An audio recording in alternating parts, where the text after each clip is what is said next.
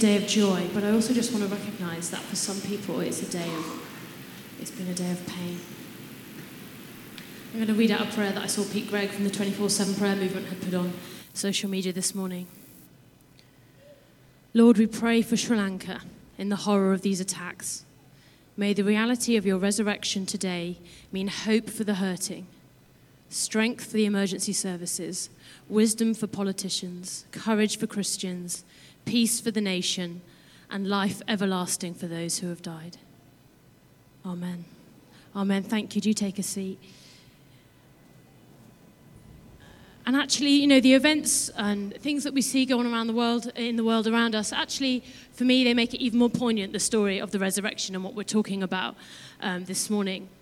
As it's Easter Sunday, we're going to look at the story of the empty tomb, of how Jesus, having been cruelly crucified on the cross, and the events of Good Friday, how he was then buried in a borrowed grave, how he then comes back to life. He's resurrected. Oh, my notes are a bit blowy up here. Oh, we're on it, thank you, for the whoosh away and had to do it from memory. And you know what, just to say, this is the best story ever told, isn't it? This is the best story. So if you're hearing the story of the resurrection for the first time this morning, you're welcome. If it's for the millionth time, you're welcome. I would love us to go on a journey this morning of exploring the story together as a community. Now, I've not always known what to make of this story, to be honest. I became a Christian at the age of 14, and when I became a Christian, the church I went to, a lot was said to explain the significance of the cross. I felt like, from the age of 14, I understood the events of Good Friday, that Jesus died on the cross for my sins. I understood the overwhelming love that God showed when he put his son to die on a cross for us. I understood that, but I never really, if I'm honest, understood the significance of the resurrection. I remember growing up finding it strange that Easter Sunday was like the high point of the events of Easter, not Good Friday, when surely Good Friday was the central message of our faith. Surely Jesus' death on the cross was the climax of the story. And then at the age of 18, I took a year out and I was a youth worker, and I remember planning these sessions to go and do in a local school. And me and another youth worker were working together, and we were putting together these lesson plans. And we were kind of explaining the gospel story. And we had, it's right from the beginning of creation, the story, God's story of reconciling all people to him. And we'd kind of planned out this story. And then I suddenly looked at our lesson plans and said to my fellow youth worker, it's funny because the last one is about the cross. We don't actually mention the resurrection. And he looked and, oh, yeah. And then he kind of thought for a second, and he said to me, things you don't really need the resurrection as long as we talk about the cross. And I remember, to be fair, that summed up my thinking too. I was like, yeah, okay, but something in me thought, surely not. Surely we've missed something here. Surely this couldn't be right. Is the resurrection just a kind of a happy ending after the gruesome events of Good Friday? Is it there to help us explain the Easter story to our kids more easily? Can it just be left off the script if time doesn't allow? Now, don't get me wrong, I'm not questioning the centrality of the cross to our faith. The cross is the image of the Christian faith. It's our central image, that Jesus died for our sins. But I've come to understand that the resurrection shows the fullness of what Jesus did on the cross, the extent of the victory that has been won. And I've come to see you can't have one without the other. They are the same story. The resurrection of Jesus from the dead, Easter Sunday, is not just a happy ending to the events from Good Friday, but it is a victorious, triumphant beginning. And that's what I want to talk about this morning. It's a story of the kingdom breaking in, of God having the victory, a new story that we have the invitation to be written into ourselves. So we're going to read it, if we can. The Gospel of John, chapter 20. It's going to come up behind me as well.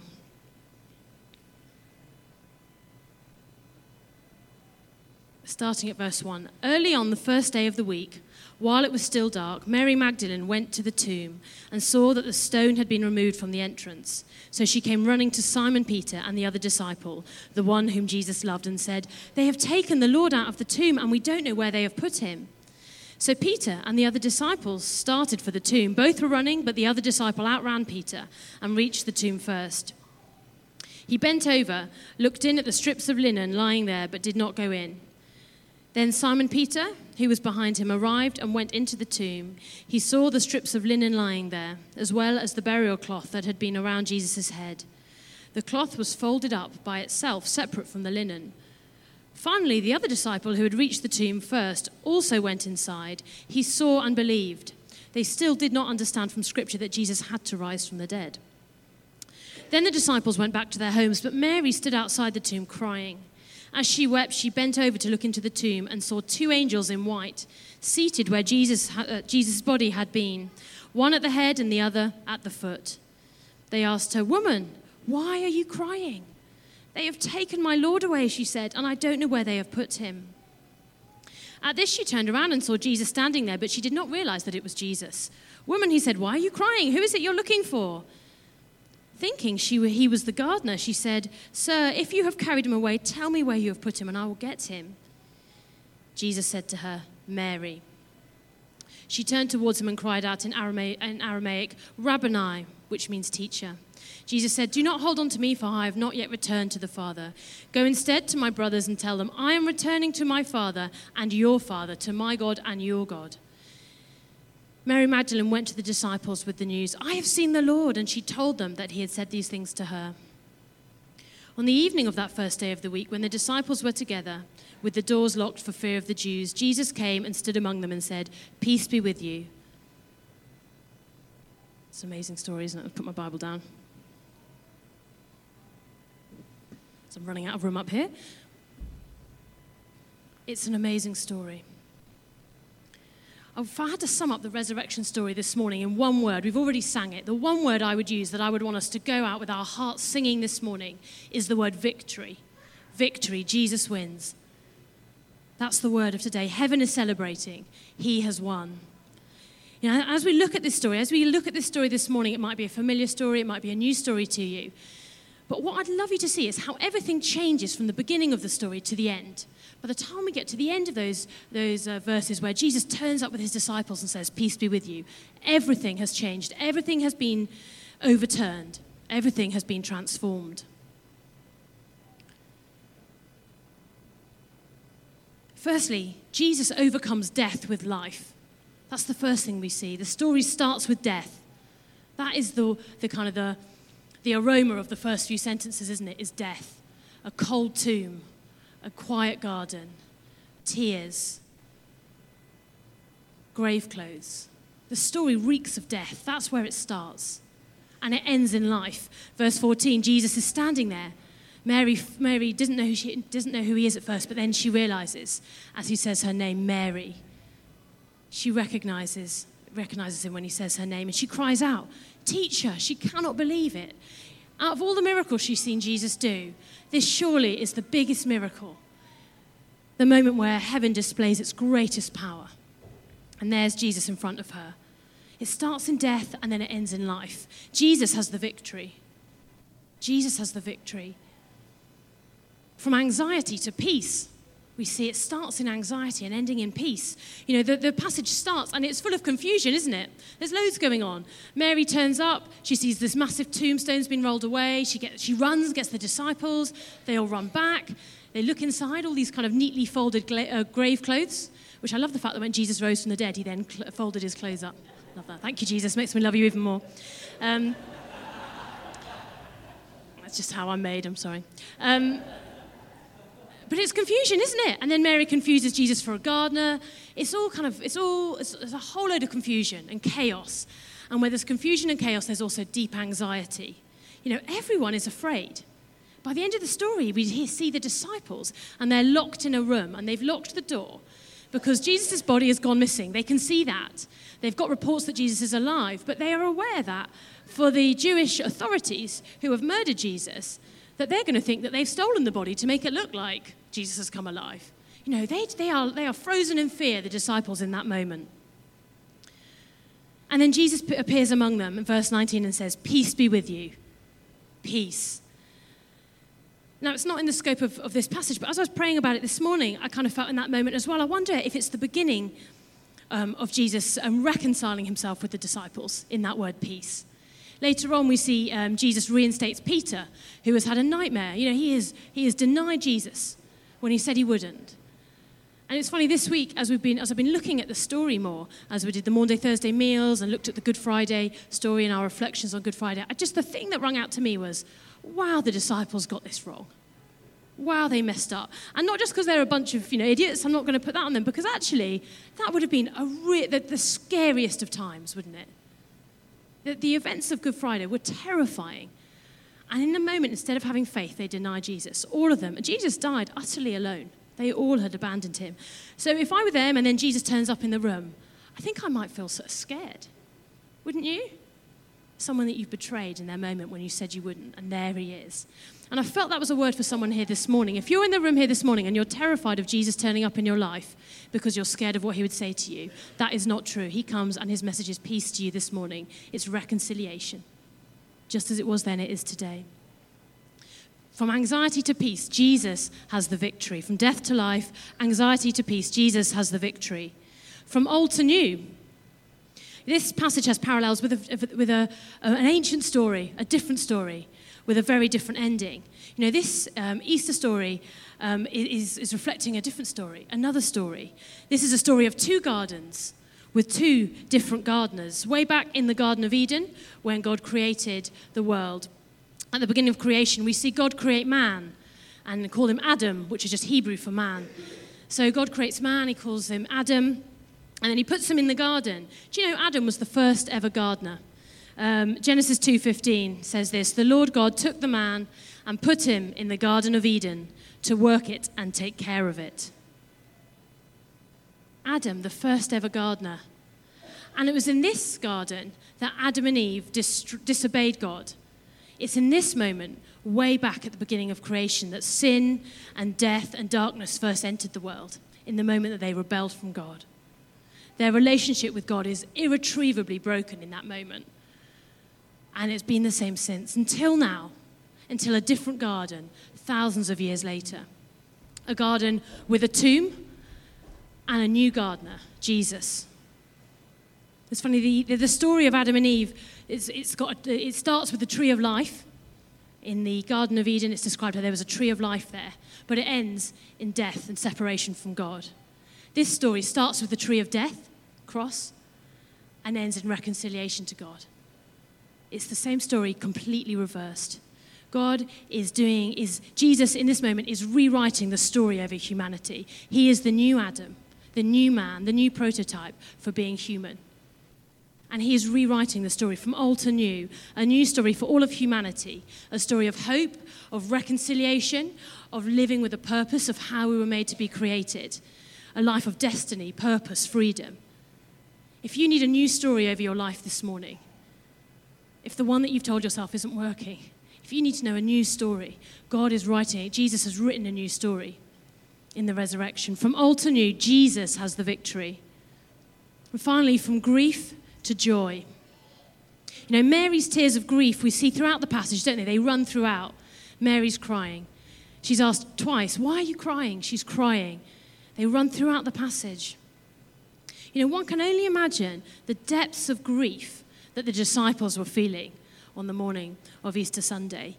This man that they followed, that they loved deeply, Jesus, this magnificent, holy, powerful, kind, caring, compassionate man, Jesus, that just brought all people towards him, that people that were declared sinners and outcasts from God, that they loved him. They saw something of the compassion and kindness of God in him, and they came towards him.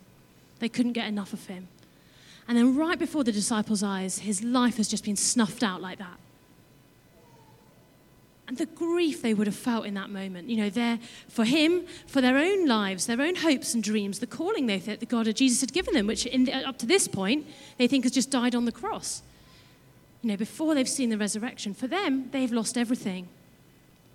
The time between his death on the cross and then this moment of resurrection would have been agony for them. And Jesus knew this. Jesus was so kind that actually before his death, he warned them of how agonizing these couple of days would be until he rose from the dead. He tells them about it earlier on in John's Gospel, John 16. And he starts saying, soon I'm going to leave you and then you won't see me for a few days, but you will see me again. And they have got no clue what he's talking about. And they start discussing it. And Jesus overhears them and he says this in verse 19, John 16:19. Are you asking one another what I meant when I said, in a little while you will see me no more, and then after a little while you will see me? And they're like, yes, that is exactly what we're talking about. And he says, very truly I tell you, you will weep and mourn while the world rejoices. You will grieve, but your grief will turn to joy. A woman giving birth to a child has pain because her time has come, but when her baby is born, she forgets the anguish because of her joy that a child is born into the world. That's mostly true. So with you, I'm not contradicting scripture there. So with you, now is your time of grief, but I will see you again, and you will rejoice, and no one will take away your joy. No one will take away your joy. And of course, he's right. The grief that they are feeling is replaced with joy. Verse 20 of John 20, the disciples are overjoyed. They are full of joy when they see Jesus. From grief to joy, Jesus has the victory. He has the victory. In a moment, on that day, a trumpet sounds from heaven, declaring, the lion roars as we sung about. Jesus has the victory. And that's the story of that first Easter Sunday. And of course, it's our story too. Jesus has the victory. And we've been looking in a sermon series looking at the kingdom of God. You know, God's rule and reign, the moments on earth that we see where heaven breaks in, where God's will is done. And of course, we know that God has the victory. That's what we talk about when we see the kingdom, the moments where God has the victory on earth now. But we also know that we only see that in part. But we know that at the end, he will make all things right. That's the now and the not yet of the kingdom of God. The resurrection is a statement of intent. It's a statement of intent that Jesus has started to restore everything and that one day he will complete this task. That's why it's a beginning. It's a victorious beginning. He has started to restore everything. He's in that process, but one day he will complete it. You know, some of you this morning, you'll be in the midst of darkness, of grief maybe in your life, confusion, anxiety, but his is the victory. Death will not have the last word. Again, we sang that this morning. 1 Corinthians 15, verse 55 says this, death has been swallowed up in victory. Where, O death, is your victory? Where, O death, is your sting? The sting of death is sin, and the power of sin is the law. But thanks be to God, he gives us the victory through our Lord Jesus Christ. He gives us the victory. Death will not have the last word. One day there will be no more death, no more crying, no more pain, because he has the victory. He has had the victory. There is a room in your Father's house for you. He has the victory. So we have new life to come, a new heaven for us, a new earth for us. But it's also our present reality now. It can be our present reality now as well. You know, new life is on offer here this morning. If you don't know Jesus in your life, if you want a new story over your life this morning, we would love to pray for you. New life can begin now. New life is available. Death no longer has the final word, and neither does fear or anxiety. We just read back in John 16, you will rejoice, and no one will take away your joy. Joy is the serious business of heaven. Joy is the currency of the kingdom. It's our currency as people living in the victory of the resurrection. Now think of a victory you've kind of recently witnessed in the normal world. It's potentially like a sporting victory. Maybe it was Tiger Woods winning the Masters last weekend. Maybe not. just Matt. Maybe James, golfing fans in the room. Now I am by no means a sporting fan, shown by the fact that I originally wrote that he won the Open, but I hear it's the Masters that he won. Just to illustrate it. So I'm not a sporting fan, but I am married to one.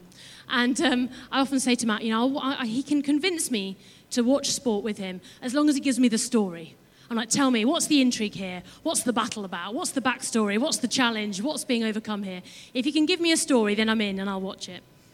And he managed to convince me that there sure was one last weekend. And I watched the final 20 minutes of the golf. Oh my gosh, how I've changed. Oh. I watched 20 minutes of golf and survived. And now I don't know all of Tiger Woods' story. I know the headlines of his personal life and disasters years ago, but I've not followed him since. But I saw the moment where Tiger Woods did his last putt of the time. Thank you. Thank you. So many different terms in sport, aren't there, for the same thing. His final putt, and he explodes with joy. In that moment, he has overcome, the kind of the tatters of his personal life, a back injury, which apparently had written him off the sport for good. He had overcome, his career was over, it was declared over. And in that moment, you saw him explode with joy at the victory that he'd won.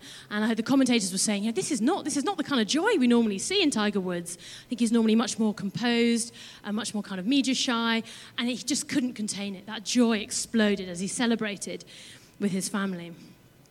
What is the primary emotion of victory? It's joy. It's joy. That's the joy the disciples feel in that moment, and it's ours too. As Christians, that should be our primary emotion, joy. Are you known as joyful? I'm not sure Christians are always known as the most joyful people out there. Joy should be our primary emotion. It is the currency of the kingdom. And not just because it's a nice emotion, not just because it's nice to feel joyful. I'm not talking about happiness. Happiness changes depending on our circumstances, doesn't it? We're not always going to feel happy. That's a given. But joy is a spiritual weapon. It's a weapon in the battle against the enemy who would come and rob us of all joy, of the world that robbed the disciples of the joy in the moment he died, of the enemy that would rob us of all joy. He would rob us of all celebration, of all feasting, and of all dancing. Katya Adams, a well-known speaker, she says this: joy is not frivolous. It is not irreverent. It is the most powerful tool in the battle, and it gives you a platform for breakthrough. Joy equals strength.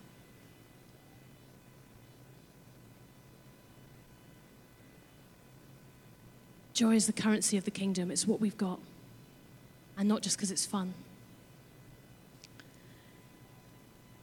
Joy comes from living in the joy of the resurrection, in the victory that Jesus has had, knowing that ultimately everything will be okay because Jesus has had the victory. Ultimately, everything will be okay. Jesus' death and victory on the cross. Joy is our weapon. It's the currency of the kingdom. Now, I've been on a bit of a journey with this in my own life. Early this year, I just realized that I was living with way too much anxiety in my life. I can be a real worrier at times. I can really struggle with worry. And I'm also a completer finisher. I like to get things done. And I realized those two things together can sometimes really rob me of joy in my life. I've come to term it as kind of the incomplete and the unknown.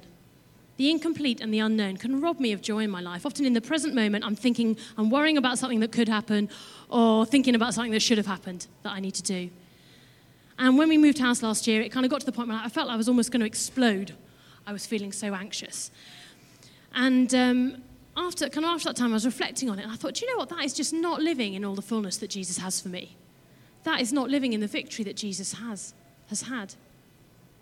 There is more in my life. And so I started a 6-month kind of spiritual formation course looking at that and looking at how I could experience more of the joy of Jesus in my life. For me, I've been on that process of finding joy in the moment, in the smallest things, enjoying my kids. And the other day, it was a while ago because it was icy on the car, and I was de-icing the car. And you know what it's like? You're trying to get out of the house, and you're just frantically trying to de-ice the car, and you're kind of thinking, I'm late, and now I had to de-ice the car, and I hadn't allowed for this. I was de-icing the car, and then I just stopped for a minute. I saw my little boys in the back giggling their heads off as the car was being de-iced. For them, it was just a moment of pure joy. And I thought, you know what? You can rush on and stress about being late, or you can just enjoy the moment, their moment of joy, and I kind of took it as well. So yeah, this is fun, isn't it? Enjoying those moments, choosing to celebrate even the little things in life, not just moving on to the next thing. Do you know what? I'll tell you something. There will always be a reason not to celebrate. You can always find a reason not to celebrate the little things in life. There will always be a reason why you shouldn't. But do you know what? Joy is a spiritual weapon. It's the currency of the kingdom. It comes from the victory of the resurrection. Celebrate even the smallest triumphs in your life. Celebrate them. Find a reason to be joyful. And do you know what? The biggest joy of all is that Jesus invites us into a life of restoration with him. Jesus invites us into a life of restoration with him. Once he's been with the disciples, it says in verse 22, he says he breathes on them, and he says, receive the Holy Spirit.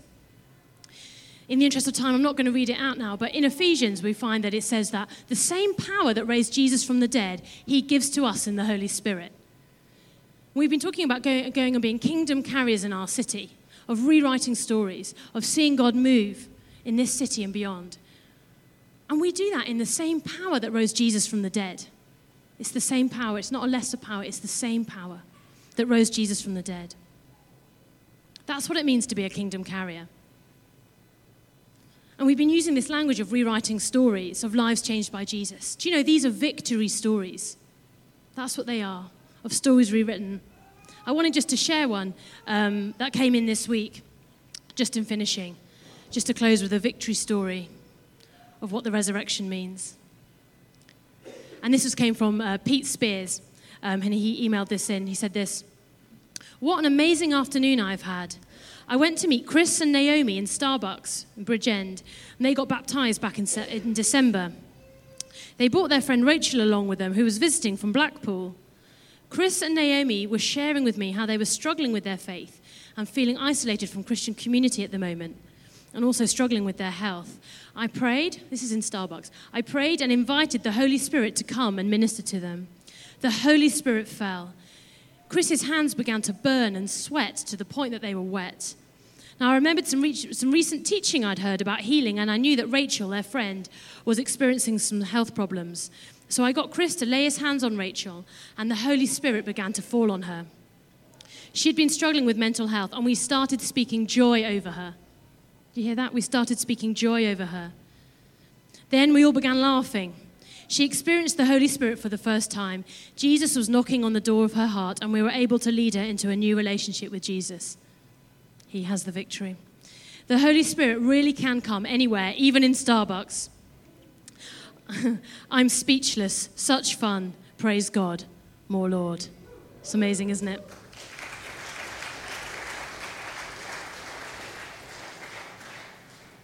Jesus has the victory, and he invites us into the battle with him this morning. Joy is our weapon. He has the victory. So it's Easter Sunday. Let's remember that. Let's rejoice together. Today, if you feel anything, go home rejoicing in the victory that Jesus has had. When we stand, I'd love just to pray.